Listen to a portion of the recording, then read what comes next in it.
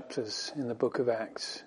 This incredible time in history in the early church, and you moving your people by your Spirit to take the gospel into all the world. And we pray you would lead us through these chapters. You'll bless our time together. And we give it to you now. Ask you to quicken us and teach us and answer us, minister to us. In Jesus' name, amen. Amen. Okay, so we are in the book of Acts.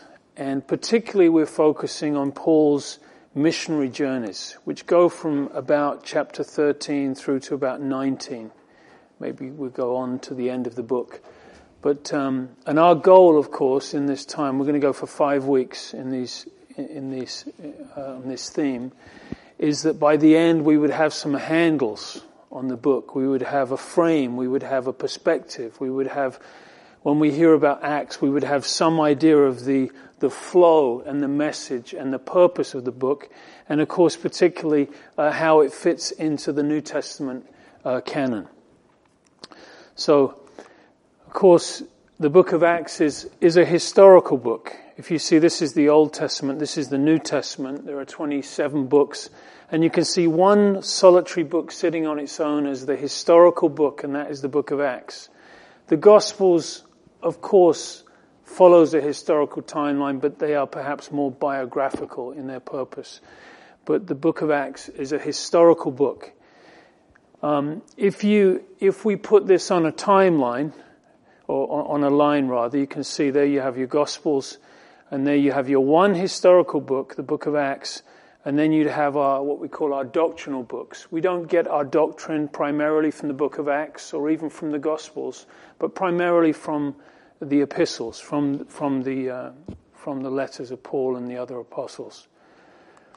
And we can see that the Gospels and the epistles are connected by the book of Acts. And what do we mean by that? If you didn't have the book of Acts, there would be a massive hole in the New Testament and a lot of unanswered questions. You'd turn to the book of Romans and you'd read Paul, servant of Christ, to the church in Rome, and you'd say, wait a minute, where did that church come from? Or you'd read Paul and Barnabas and Silas and Timothy, and you'd say, wait, who are these guys? Who's Timothy? Where did he come from? Who's Barnabas? Right? We'd have these questions if it wasn't for the book of Acts. So it's a wonderful bridge. When we turn to the epistles and we read Paul to the church of Thessalonica, we think, oh, I wonder how that church started. And we turn back to chapter 16 and we see how these churches began. The author, of course, is Luke. The same Luke who authored the Gospel. He's a fascinating character. He joins the scene on the second missionary journey. He, interestingly enough, was not an apostle. It's believed that he was also not a Jew, so he was a Gentile. And if that's true, he was the only Gentile author in the Bible. He was a physician, a doctor, a historian. Obviously, as we see, a missionary. He also pastored the church in Philippi for about 6 years or so. And he was with Paul until the end. We read in 2 Timothy 4:11. Paul is just facing his judgment just before he's martyred. And he says, only Luke is with me. So Luke was with him right to the end and shared some incredible faith adventures with him. So Luke authors the Gospel and also the book of Acts. In fact, we could say both of them are penned to Theophilus, and we could say that in fact Acts is part 2 of Luke. They flow together. If you put them together, there are about 52 chapters that cover about 66 years. From the opening of Luke with Zacharias in the temple, remember the birth of Christ, all the way through to Paul being in Rome, is this timeline that Luke gives us. And here he says, in my former book, in Acts 1 and 2, in my former book I wrote all that Jesus began to do and teach until he was taken up to heaven after giving instructions through the Holy Spirit to the apostles that he had chosen.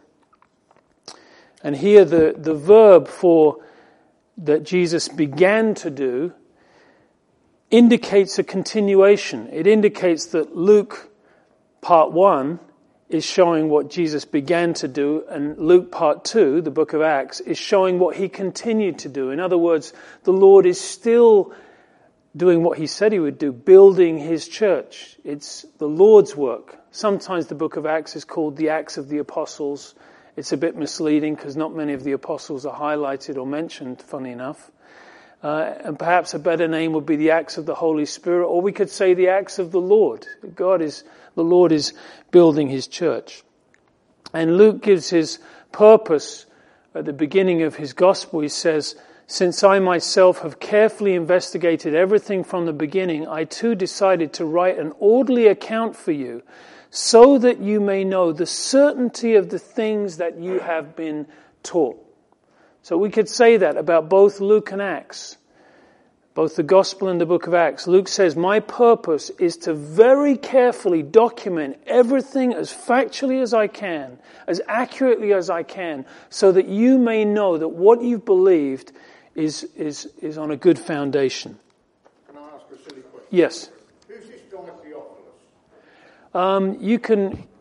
We don't know anything or much about him. Right. Some believe it was a name that was termed a term of endearment for the church. Others believe it was a historical character, but it seems to be a man of prominence, importance, wealth, and Luke was writing to him as a Gentile. So where we are in our course these few weeks as we think about Paul's missionary journeys, we are in Acts 13, we are in Antioch, which is pretty much directly north of, or you can see it on here, directly north of Jerusalem. There's another Antioch over here, Antioch of Pisidia. We'll get there later on the missionary journey, but we're here in Antioch, and Paul the Apostle and Barnabas are poised to go out on the first missionary journey. But of course, to give it full appreciation of the context and the work that God has done, we really need to look back. And this is our purpose plan tonight, is to just do a quick overview to bring us to Acts 13. What brought us to this point? Something like 16 years have passed since Pentecost. What happened over those 16 years? And of course, this is Acts 1 to up until 13. So a quick breakdown of the book. In fact, I have a handout that will be helpful for you. I'll give out at the end, but this is just a chart on Acts, and it does the same thing. It gives you this 3-point breakdown and some points on there. You can take that away. But you can see the first 7 chapters look at the church being established in Jerusalem. We remember Acts 2 is when the church is born. And then the church begins to grow. Thousands are added, 3,000 and then another 5,000. They're baptizing people. The church is growing unbelievably quickly. And then from 8 to 12, we see a further expansion as now the gospel is moving out to Judea and Samaria, particularly because persecution forces the issue a little bit. The apostles really weren't moving out, neither were many of the disciples. But the Lord says, you're going to go out one way or the other, and persecution helped them go. And as they went, they had the gospel with them. And then finally, the church expanded to the ends of the earth. And this is our focus these next few weeks. You may notice, actually, that this outline coincides with 1:8, when Jesus says, you will receive power when the Holy Spirit comes upon you. You will be my witnesses in Jerusalem, that's chapters 1 to 7, and in Judea and Samaria, that's 8 to 12, and then to the ends of the earth, and that's the missionary journeys at the end. So, when we look at the beginning of the book of Acts, we'll notice that it says in Acts 1:3, I'll read it to you. By the way, this is the only place where it says that there were 40 days that Jesus appeared and taught his disciples after the resurrection. It tells us that in verse 3. It says, after his suffering, he presented himself to them, gave many convincing proofs he was alive, being seen of them over a period of 40 days. And he spoke about, and this is the theme, the kingdom of God.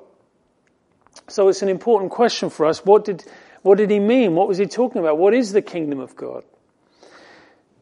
And very clearly to the Jewish mind, to his apostles, and in the context of the Old Testament scriptures, the kingdom of God was speaking about the messianic, eternal kingdom that was promised David at the Davidic covenant in 2 Samuel 7, where the Lord said to David that your son, there will be an eternal kingdom in your line. That's why the Messiah came to be known as the Son of David. Because it was understood that through that covenant, through David's line of Judah, the Messiah would come and he would have a kingdom that would last forever. So when Jesus is speaking about the kingdom, this was in the heart of every believing Jew. There was a messianic expectation that all of the promises would be fulfilled, the covenants would be fulfilled, and surely the Messiah will come. He will deliver us from the oppression at that time, the Romans, and he will set up his kingdom on the earth. They were waiting for that. And of course, Jesus was the Messiah, and what were they thinking he was going to do? They were thinking he was going to set up his kingdom. Of course, the program changed slightly, if we can say it that way. We'll explain that in a minute. So, he tells them something interesting. So he teaches them the theme of the kingdom of God for 40 days, and then he tells them in verse 4 to not leave Jerusalem, but to wait for the Father's promise. And he says in the next verse, for John baptized with water, but in a few days you will be baptized with the Holy Spirit. Now, of course, as we know, the coming of the Holy Spirit, the indwelling of the Holy Spirit in every believer, marked the beginning of the church. This was the church's birthday. Acts chapter 2. And the kingdom was not cancelled, but it had been postponed. There was a certain point where there was a national rejection of Christ. It's noted in Matthew chapter 12 particularly. And from that time it says that Jesus began to talk not about the throne and the kingdom, but he began to speak about the cross. That he would suffer, that he would die, that he would rise again. There was a change in the emphasis of his teaching and his message. For John 1:11 said he came to his own, but his own received him not.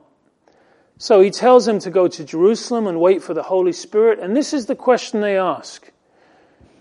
Lord, are you at this time going to restore the kingdom of Israel?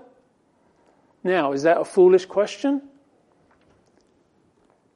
Many today would tell you it is. There is a camp of theology today called amillennialism, negating that there's a literal millennial kingdom.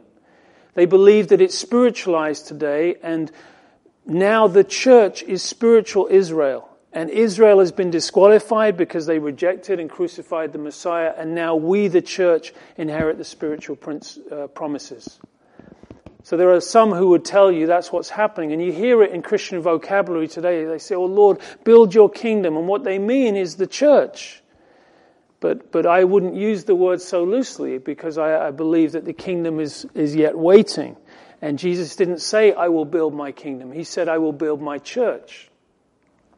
So, it's important to distinguish the church from the kingdom.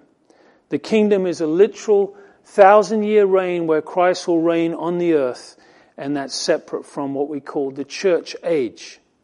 So is this a foolish question? Lord, are you going to restore the kingdom now?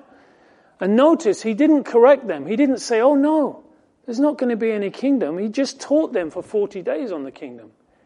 He didn't correct them. He didn't say, oh, no, now it's all, there's not going to be a kingdom. But he just said to them, it is not for you to know the times or the dates the Father has set by his own authority. In other words, it's not for you to know the time, which is the chronos or the order, and it's not for you to know the dates or the kairos, which refers to the length. So it's not for you to know when or how long, but, and then he goes into verse 8. You will receive power when the Holy Spirit comes, and you will be my witnesses in Jerusalem and Judea and the uttermost parts of the world.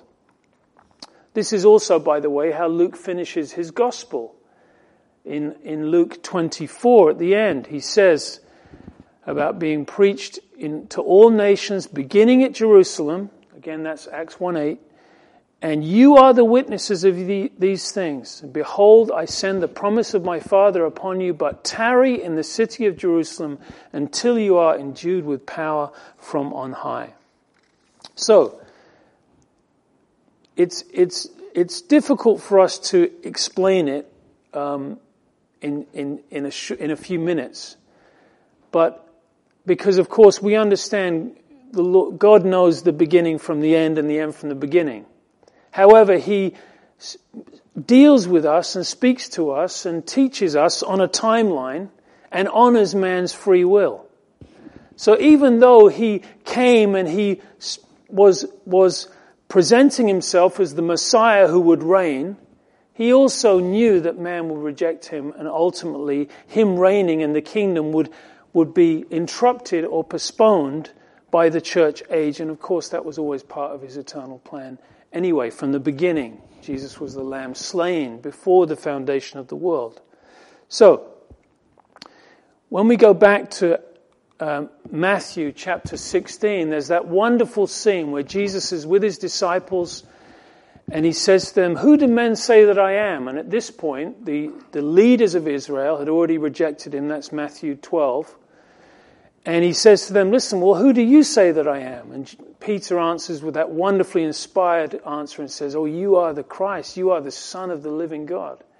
And Jesus says, oh, blessed are you, Peter, for flesh and blood has not revealed this to you, but my Father in heaven has revealed this to you. And upon this rock I will build my church. Now, the Catholics may apply that verse a particular way, but what Jesus was saying, upon this rock, He wasn't referring to Peter, definitely wasn't referring to him as the first pope, but He wasn't referring to Peter and saying, upon you, Peter, I will build my church. He was saying, upon this rock. And the rock He's referring to is the revelation of who Christ is that Peter just uttered. He says, you are the Christ, the Son of the living God. And Jesus was like, right, I will build my church on that truth. On who I am, on why I came here. And of course, this is the first mention of church or ecclesia. At this point, the apostles may have nudged each other and said, ecclesia, church, like what is He talking about? This is the first mention. They had no idea about this until then. And in verse 21, just right after this, it says, from that time, this is a key time, Jesus began to explain to His disciples that He must go to Jerusalem and suffer many things at the hands of the elders and the chief priests and must be killed on the third day. You remember Peter then took Him aside and rebuked him and said, you will not go to the cross. Why? We've got to sympathize with poor Peter. He always gets a hard, bad rap for that. But of course he was expecting Jesus to go to the throne, not to the cross. What are you saying? And he rebuked the Lord, and the Lord rebuked him right back and said, no, this is why I came, Peter. So this diagram perhaps is helpful. This is just a little diagram to help us think it through. That this is the prophetic eye of the Old Testament, and there were certain things that could be seen through the prophecies and certain things that could not be seen. So these two peaks could be clearly seen. This is Christ's first coming, and this is Christ's second coming.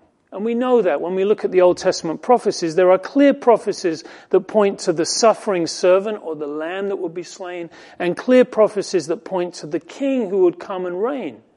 And it was hard for the Jewish mind to reconcile the two, which is part of the reason why the Jew could not recognize Jesus as the Messiah, for He went to the cross. My Messiah will reign on a throne. But of course, if I'm standing where that prophet stands and I look at the two peaks, I can't tell them apart. But when you stand where we are, looking at it from here, you can see clearly, there's two advents. He came once and he will come again. And now we clearly see how the prophecies will be fulfilled and relate. However, this part here, the church, is something that was not seen by the prophetic eye. It was something that was not anticipated. So, there's a little timeline chart here as well. This is just, don't let these confuse you. We don't need to know them, or they're just tools to help us think it through again. So, again, you could look at those two mountain peaks. This is the first one, and this is the second one where he will come again. The first one, the cross. The second one, the throne. The first one, the cross. And then in the middle, you have the church age. And then Jesus will return, and there's the kingdom yet to come. So he told them to wait for the promise, the Holy Spirit. And this takes us into chapter 2. When the day of Pentecost had fully come, this was another 10 days. It was 50 days in total. 40 days he taught them and appeared. Another 10 days they waited with one accord in one place. And suddenly, a sound from heaven as mighty wind, and the whole house was filled where they were sitting. And they saw what seemed to be tongues of fire that separated and came and rested on them. They were filled with the Holy Spirit. Began to speak in other tongues. And of course, by the way, this Greek word is languages. And it was necessitated that they were gifted to speak other known languages. And although some charismatics today might like to look to Acts 2 or Acts 8 to justify or confirm the unknown tongue that's used in charismatic churches today, this is very clearly speaking of known languages. And it was needed because this was Pentecost, the Feast of Pentecost happening, thousands of people. And if you read Acts 1, you'll see that all of these different nations are represented in those that were present. So for them to be able to communicate, it was not only a sign, but there was a purpose in it. It was a supernatural gift. But that's besides the point for now. So, and at Pentecost, of course, Acts 2, Peter, now one of the leaders in the church, the fisherman from Galilee who denied the Lord, now he stands up, now he's filled with the Holy Spirit. He preaches the first message at Pentecost. It's an incredible message. And if you want, we have all of these previous chapters of Acts on the website if you want to catch up. We went through Peter's message. But effectively, he shows that Jesus is the Messiah by looking at his life and the miracles that he performed, by looking at how his death fulfilled so many prophecies, and that he rose from the grave, and he says, and we are witnesses of that. Just like Jesus said, you will be my witnesses. Why? Because they had seen the resurrected Christ. And Peter says to them, repent, let every one of you be baptized in the name of Jesus for the remission of sins, and you will receive the gift of the Holy Spirit. And then those who gladly received his word were baptized, and there you have it, first harvest on Pentecost. 3,000 people added and baptized. Incredible time. And verse 47 of that same chapter says, and the Lord added to the church daily those who were being saved. And here we see the birth of the church, and very quickly we see the growth of the church. Incredible things happening. Jesus said, I will build my church. And where do you see that happening? We see it start right here at the beginning of the book of Acts. This leads us straight through to Acts chapter 3. We're at the gate of the temple. There is the lame man who has been there every day for most of his life, all of his life perhaps, and he is begging, and Peter and John, in the name of Jesus, they heal him. He gets up, and again, it's an incredible miracle because everyone knows this lame man, and it has the desired effect. Everyone is gathered to what's called the Solomon's porch, and Peter realizes the moment, I have a captive audience, and being filled with the Holy Spirit. Again, we have the second sermon in Acts chapter 3. And again, it's an amazing message. And he says to them, why are you looking at us? As if somehow we did this miracle. And then he brings it right back to the Lord. Jesus of Nazareth, who you crucified, who is resurrected, by his power, this man stands before you whole today. Now, right after this, in chapter 4, we see the first opposition. We see the first seeds of persecution against the church. And don't forget the B part of Matthew 16:18. I will build my church and the gates of hell will not prevail against it. So with the building comes the opposition. Interestingly enough, also in Ezra chapter 4, the building of the temple, and in Nehemiah 4, the building of the wall, and in Acts 4, so 4:4, we can see that's where the persecution begins. So as they spoke to the people in chapter 4 verse 1, the priests and the captain and the Sadducees, they're all coming against them. And it says that they are greatly disturbed that they taught the people and taught the resurrection. Exactly like Nehemiah. Greatly disturbed that someone would seek the welfare of the people of Israel. And they laid their hands on them and they put them in custody until the next day. But verse 4 of chapter 4 says, but many who heard the word believed, and the number of the men came to about 5,000. So here's the second harvest, 3,000 and now 5,000. Opposition, the messengers getting locked up, but those who heard believed. And even though there was opposition, Jesus still doing an incredible work. And they stand before the Sanhedrin. Now, this is basically the Supreme Court of the land, the High Court of Judaism. There were 70 of them. And and there are 4 times in the book of Acts we see different ones be brought before them. This is the first, Peter and John in chapter 4.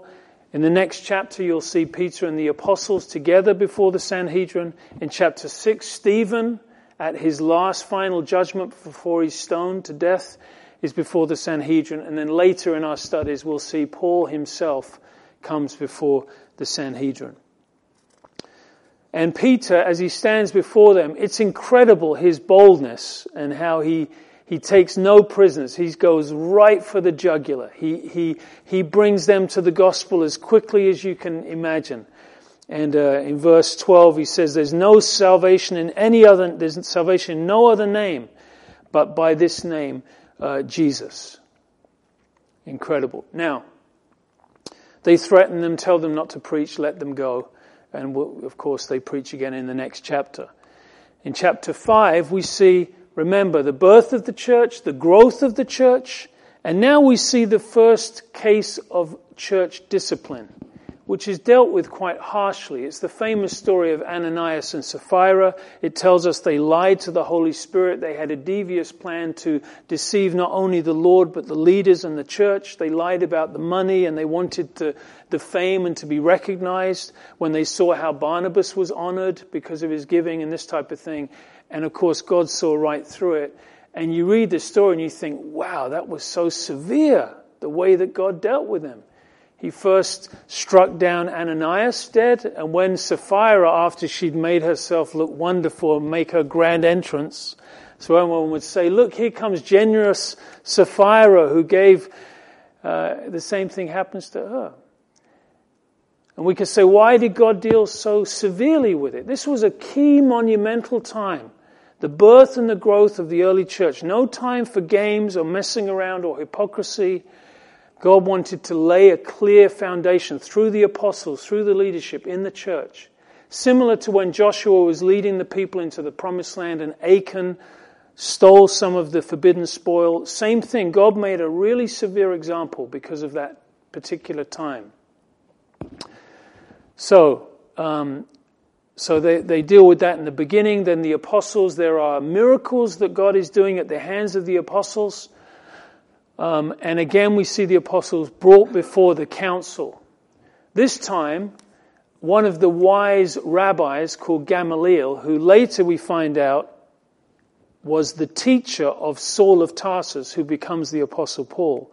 He's an incredibly famous teacher. His nickname was the beauty of the law, because he was such an incredible teacher and knew the word. This was the Apostle Paul's teacher of the Old Testament. And he gets up with a word of wisdom and says, listen, if this is of God, we can't stop it. If it's not, it will come to nothing. And it kind of fizzles out because of that. And they let them go again. There's continued persecution, but it doesn't stop the apostles. And we read in verse 14, again, these phrases all the way through. Believers were increasingly added to the Lord, multitudes of both men and women. Again, they find themselves locked up, but the angel comes and releases them and says, go and stand in the temple and speak to all the people. And daily in the temple, in every house, they did not cease teaching and preaching Jesus as the Christ. Okay, so again, we're seeing this context from Acts chapter 1. We see the ascension of Christ in chapter 1 and the addition of another apostle. Matthias takes the place of Judas. In chapter 2, they're waiting in Jerusalem. The Holy Spirit comes. The church is born. There is incredible spiritual dynamics happening through the hands of the apostles, through the messages of the apostles.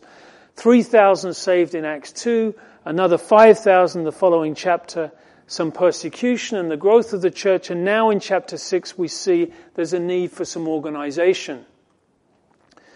Rapid growth, we see some strains on the church. And it's a wonderful chapter we see in these verses. The apostles said, seek out from among you 7 men of good reputation, full of the Holy Spirit and wisdom, whom we may appoint over this business. There was business of administrating funds and food, etc. But we will give ourselves continually to prayer and the ministry of the word. Right? The apostles are saying, listen, we should be teaching and preaching and studying and praying. We need to appoint men to take care of this business. And of course, I love this phrase here in verse 5. And the saying pleased the whole multitude. And they chose them, and you can see them listed there, Stephen. And those two first ones, Stephen and Philip, of course, become prominent characters in the following. Well, right in this chapter, actually, Stephen, we see his story. And look at the result of this. And of course, this looks at the application of leadership, of deacons and of course elders in the church. We can see, although they're not named here, this is the primary model for it that we see clearly defined in the pastoral epistles. And look at the result. Then the word of God spread and the number of disciples multiplied greatly. Isn't that great? That's the fruit of it. So if I'm a deacon and I'm serving in an area, I can put it into a certain context because I am serving in a certain area. This is the result, that the word of God is able to spread and have free course, and the disciples can be multiplied. And then we see Stephen, particularly is highlighted as a character. He's one of the deacons, an incredible character, a man of incredible faith. And the Holy Spirit uses him incredibly. He's disputing with certain ones. They cannot refute his wisdom. And so what they do is they bring him before the Sanhedrin. This is the third time we hear about being brought before the Sanhedrin. And they say, listen, are you blaspheming against the temple and the law? Is this true? And again, Stephen, with incredible boldness. It's the longest discourse in the whole of the New Testament, Stephen's message. It's incredible. And again, he goes back through their history, brings them to the coming of the Messiah, the cross and the resurrection, and he just says, that's it. That's the truth. And at the end of the chapter, it's such a graphic scene. They cried with a loud voice, stopped their ears, and ran at him with one accord. They cast him out of the city and they stoned him. And it tells us, at the end of the verse, they laid down their clothes at the feet of a young man named Saul. This is the first mention of Saul of Tarsus, who will become the Apostle Paul. It's such a wonderful story, incredible history that God would choose Saul of Tarsus, of all people, to become the Apostle Paul. And this is where he's introduced. He is there. It says that he's giving his consent or his vote. Some believe that word vote means that he was actually a member of the Sanhedrin, one of those 70. It's very possible. But he was there giving his vote, and now he's going to become the prominent leader of the persecution against the church. And we read this in the next verse of chapter 8. Now Saul was consenting to his death, the great persecution against the church in Jerusalem, and they were scattered, they were dispersed like seed, like grabbing a handful of seed and casting it out. This is what happened through the persecution. And there is the saying that the seed of the church is the blood of the martyrs.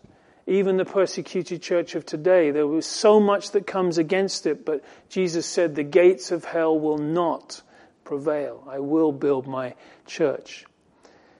Persecution, as horrific as it is, even that is something that God can use. And they're scattered through the regions except for the apostles. And here we see verse 3. As for Saul, he made havoc of the church, entering every house and dragging off men and women and committed them into prison. And if we read his own testimony later in chapter 22 and 26, you'll see that they are being thrown into prison. They are being forced to blaspheme. Imagine what that means. And they were murdered at his hands. Now, so the persecution is severe. At the moment, it's in Jerusalem, but it's going to start moving, particularly at the hands of the Apostle Paul. Saul of Tarsus, let's call him now.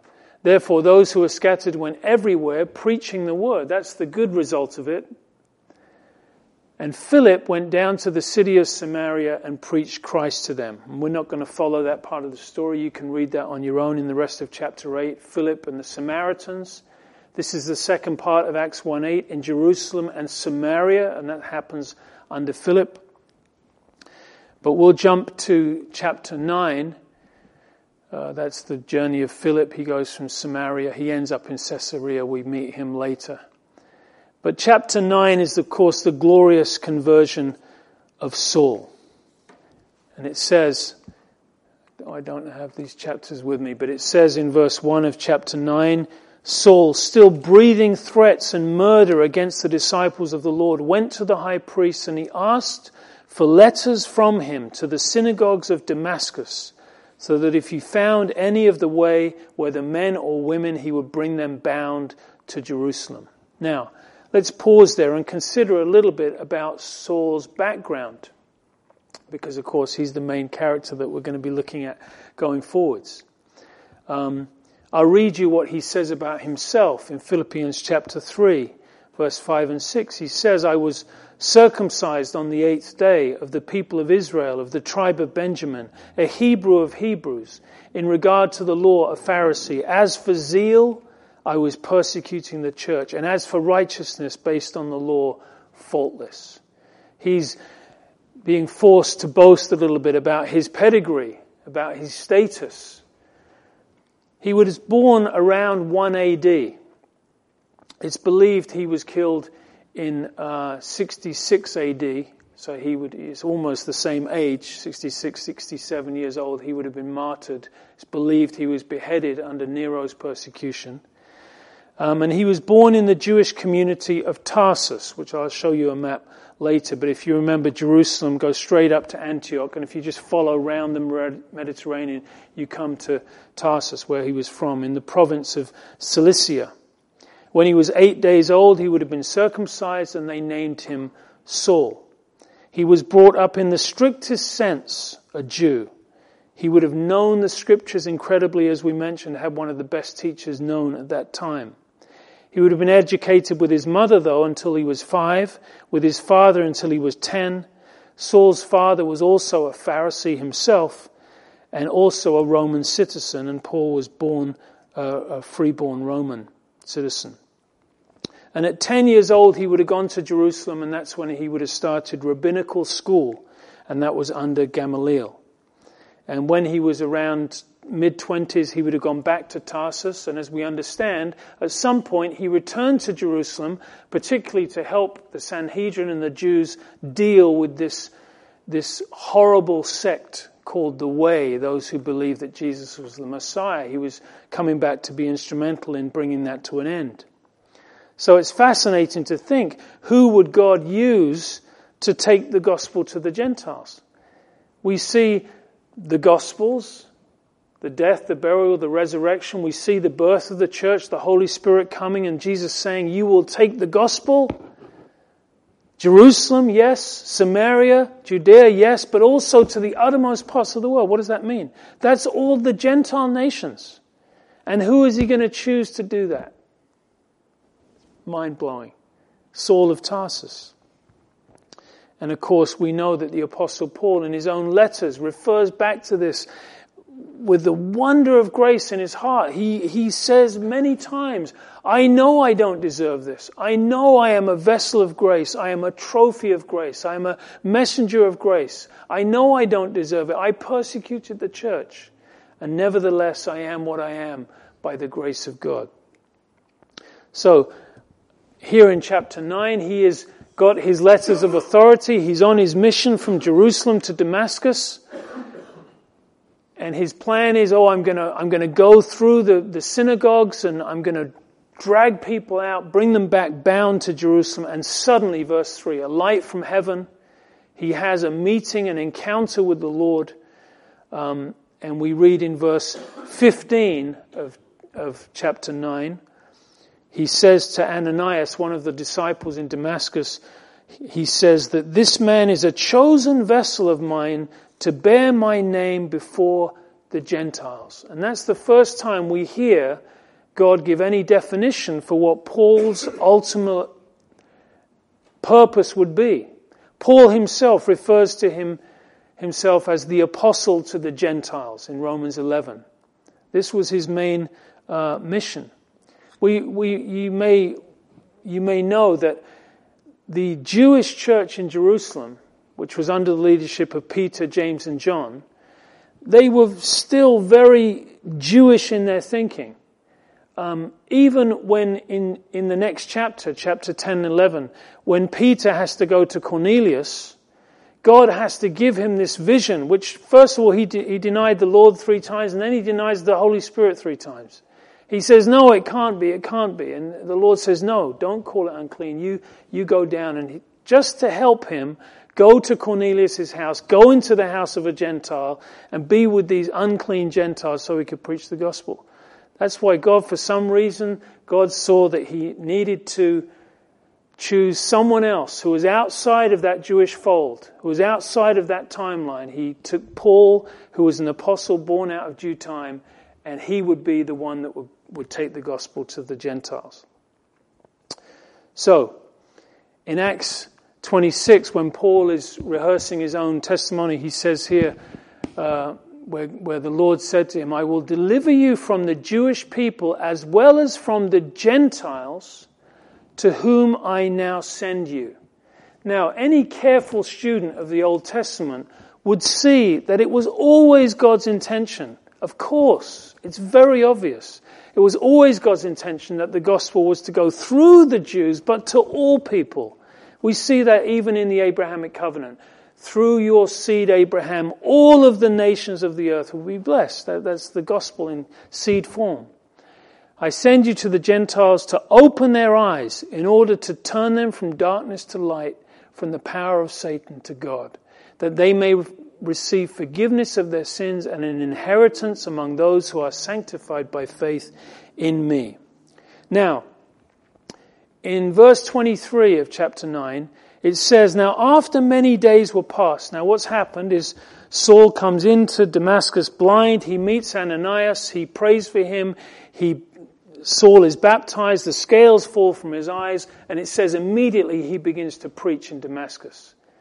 Imagine, he begins all of a sudden, this wealth of knowledge of this educated Pharisee, there's a drop and this illumination. He sees Christ in everything. And he is preaching boldly, persuading people. Now in verse 23 it says, Now, after many days were passed. Now, these many days are the 3 years that Paul is taken to Arabia. Luke doesn't include that in his commentary, but we know this from Galatians 1, because Paul says, before he went to Jerusalem, he was 3 years in Arabia. 3 years in Arabia. And the question is, well, why was he 3 years in Arabia? What was happening there? And of course, we don't have a book in the New Testament, Paul's days in Arabia. We don't know fully, but we can certainly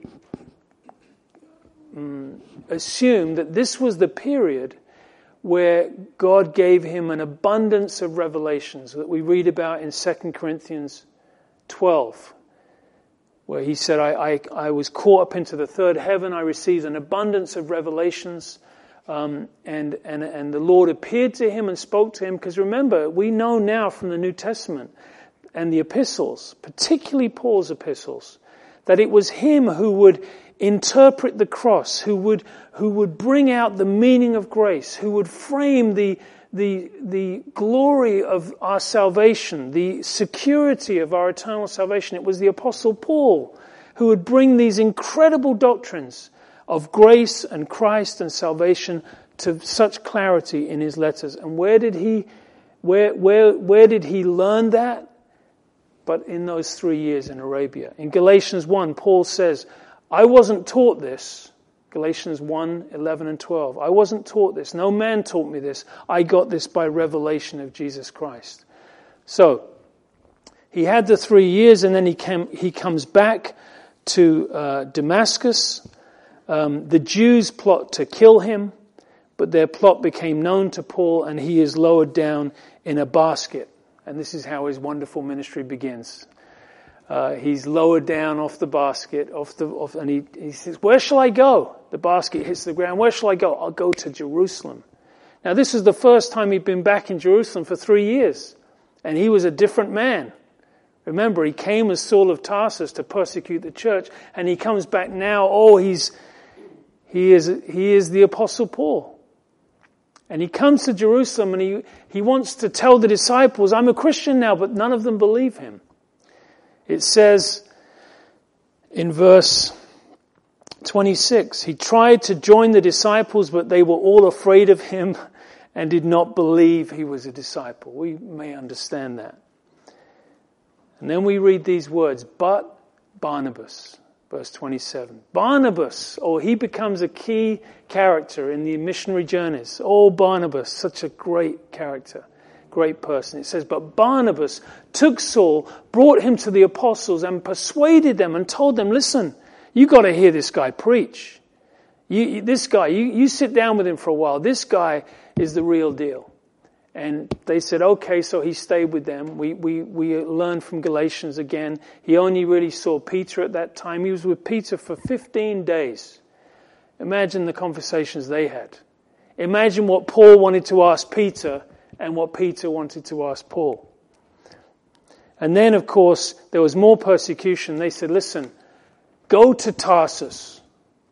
So they send Saul, or now the Apostle Paul, back to his hometown, Tarsus, where we have to hit the pause button, and he stays there for a few years until God's timing is right to bring him to the foreground to be the major teacher and apostle in Antioch, from where they're sent out. The next chapter, of course, is Peter going to Caesarea. This is the first Gentile convert. It was Peter that was given the keys. Remember, the Lord says, I will give you the keys, Peter, and keys open doors.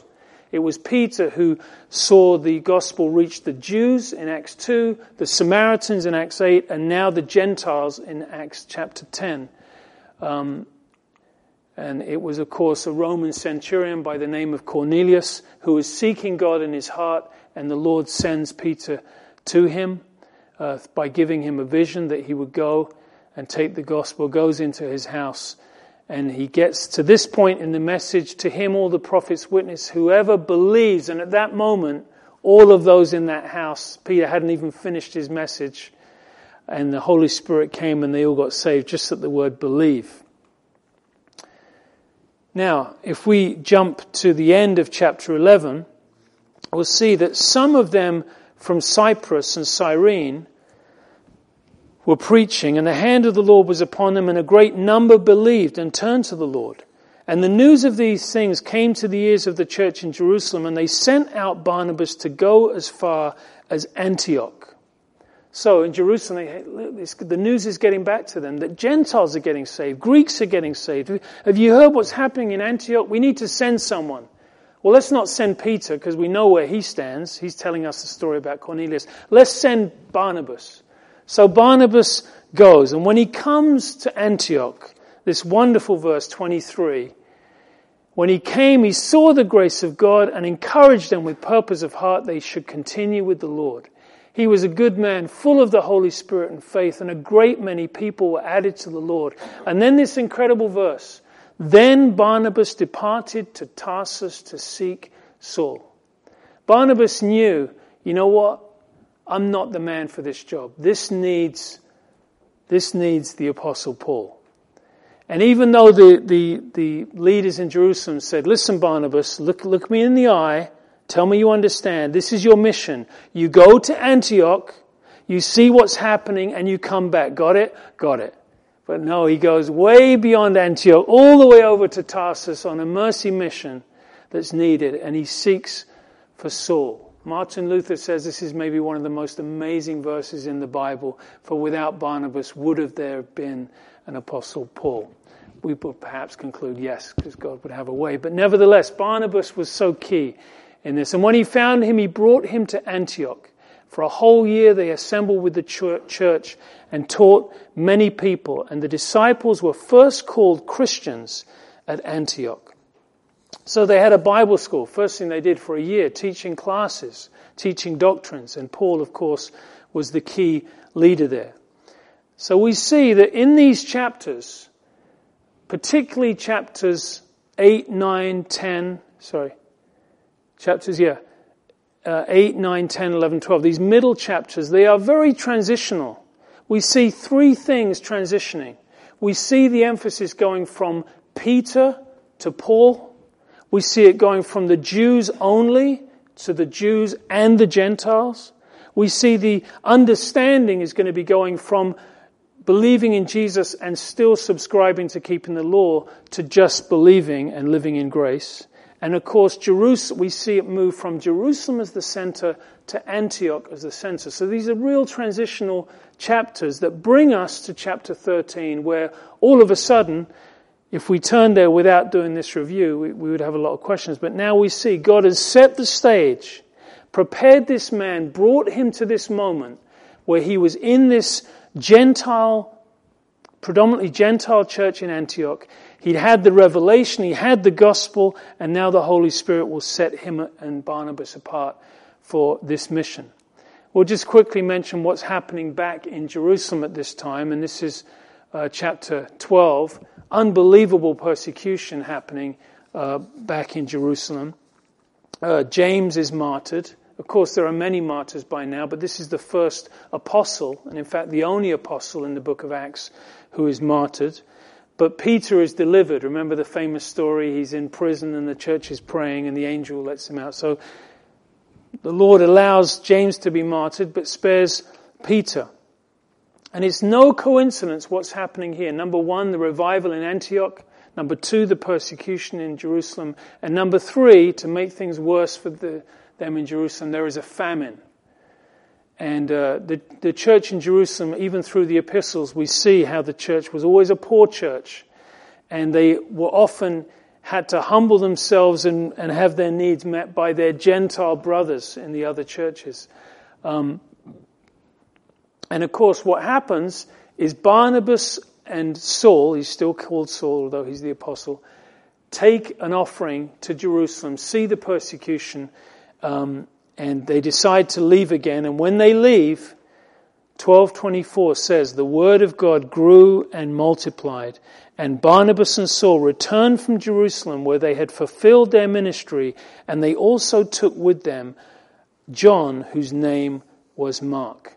And we'll have more to mention about him later. This is the same Mark who writes Matthew, Mark, the second gospel. and joins them on the first missionary journey. If we just looked at a timeline, just in review, this is when Saul would have been born, about 1 AD. This is his education. Around 29 AD is Pentecost. Around 36, the stoning of Stephen. Around 37 AD, and of course, if you read different commentaries, some of these dates differ a little bit. So he was, I think, 4 years older than Christ. 37 is his conversion. These are the years in Arabia. And here we are in Antioch in 41 AD. He goes for the famine in Jerusalem. And then around here, you'll read different dates, some 42, 43, but their first missionary journey is just about to begin. Okay, so that sets the stage for us for next week. We're going to be launching into that first missionary journey. If you can, be reading chapters 13, 14, especially those two. That's the journey. Chapter 15 is the Jerusalem Council, but see how you do. Okay, any questions or reflections? Any questions, comments? So was Paul his literal name or a name that was given to him looking back? That's a good question. Saul, if I remember rightly, was his Hebrew name, and Paul was his Roman name. And he chose that just to, it's the inspired book of Acts. We see the name change. We'll see it as they go on the missionary journey. His name suddenly changes from Saul to Paul. But it's believed that would help him in his identification as the apostle to the Gentiles. He took his Gentile name because he was a Roman citizen. Yeah. One quick one. Yeah. And Paul refers to Jesus as Christ Jesus as opposed to Jesus Christ. Yeah. Well, just just because of course it's not a name as much as a title. So Christ is of course the Greek for Christos. It's the Greek for Messiah. So Messiah, Jesus, it's just it's not his surname, first name, surname. It's just his title. So I don't know if the order has any particular emphasis, but either is correct. Yeah.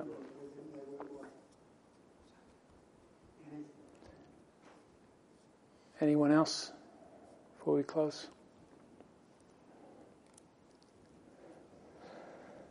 Okay, good. So, Father, we thank you for this time tonight. We thank you we could take this window on this Tuesday night and just go through these chapters together. And we pray perhaps you give us some quiet time during this week to reflect, to read, to prepare our hearts going forward. And we pray for the next 4 Tuesdays that you would let this be our secret place of just enjoying and getting to know these chapters and your amazing work in the early church and all the way through church history to today. We just thank you for this time and bless all these thoughts to our hearts in Jesus' name.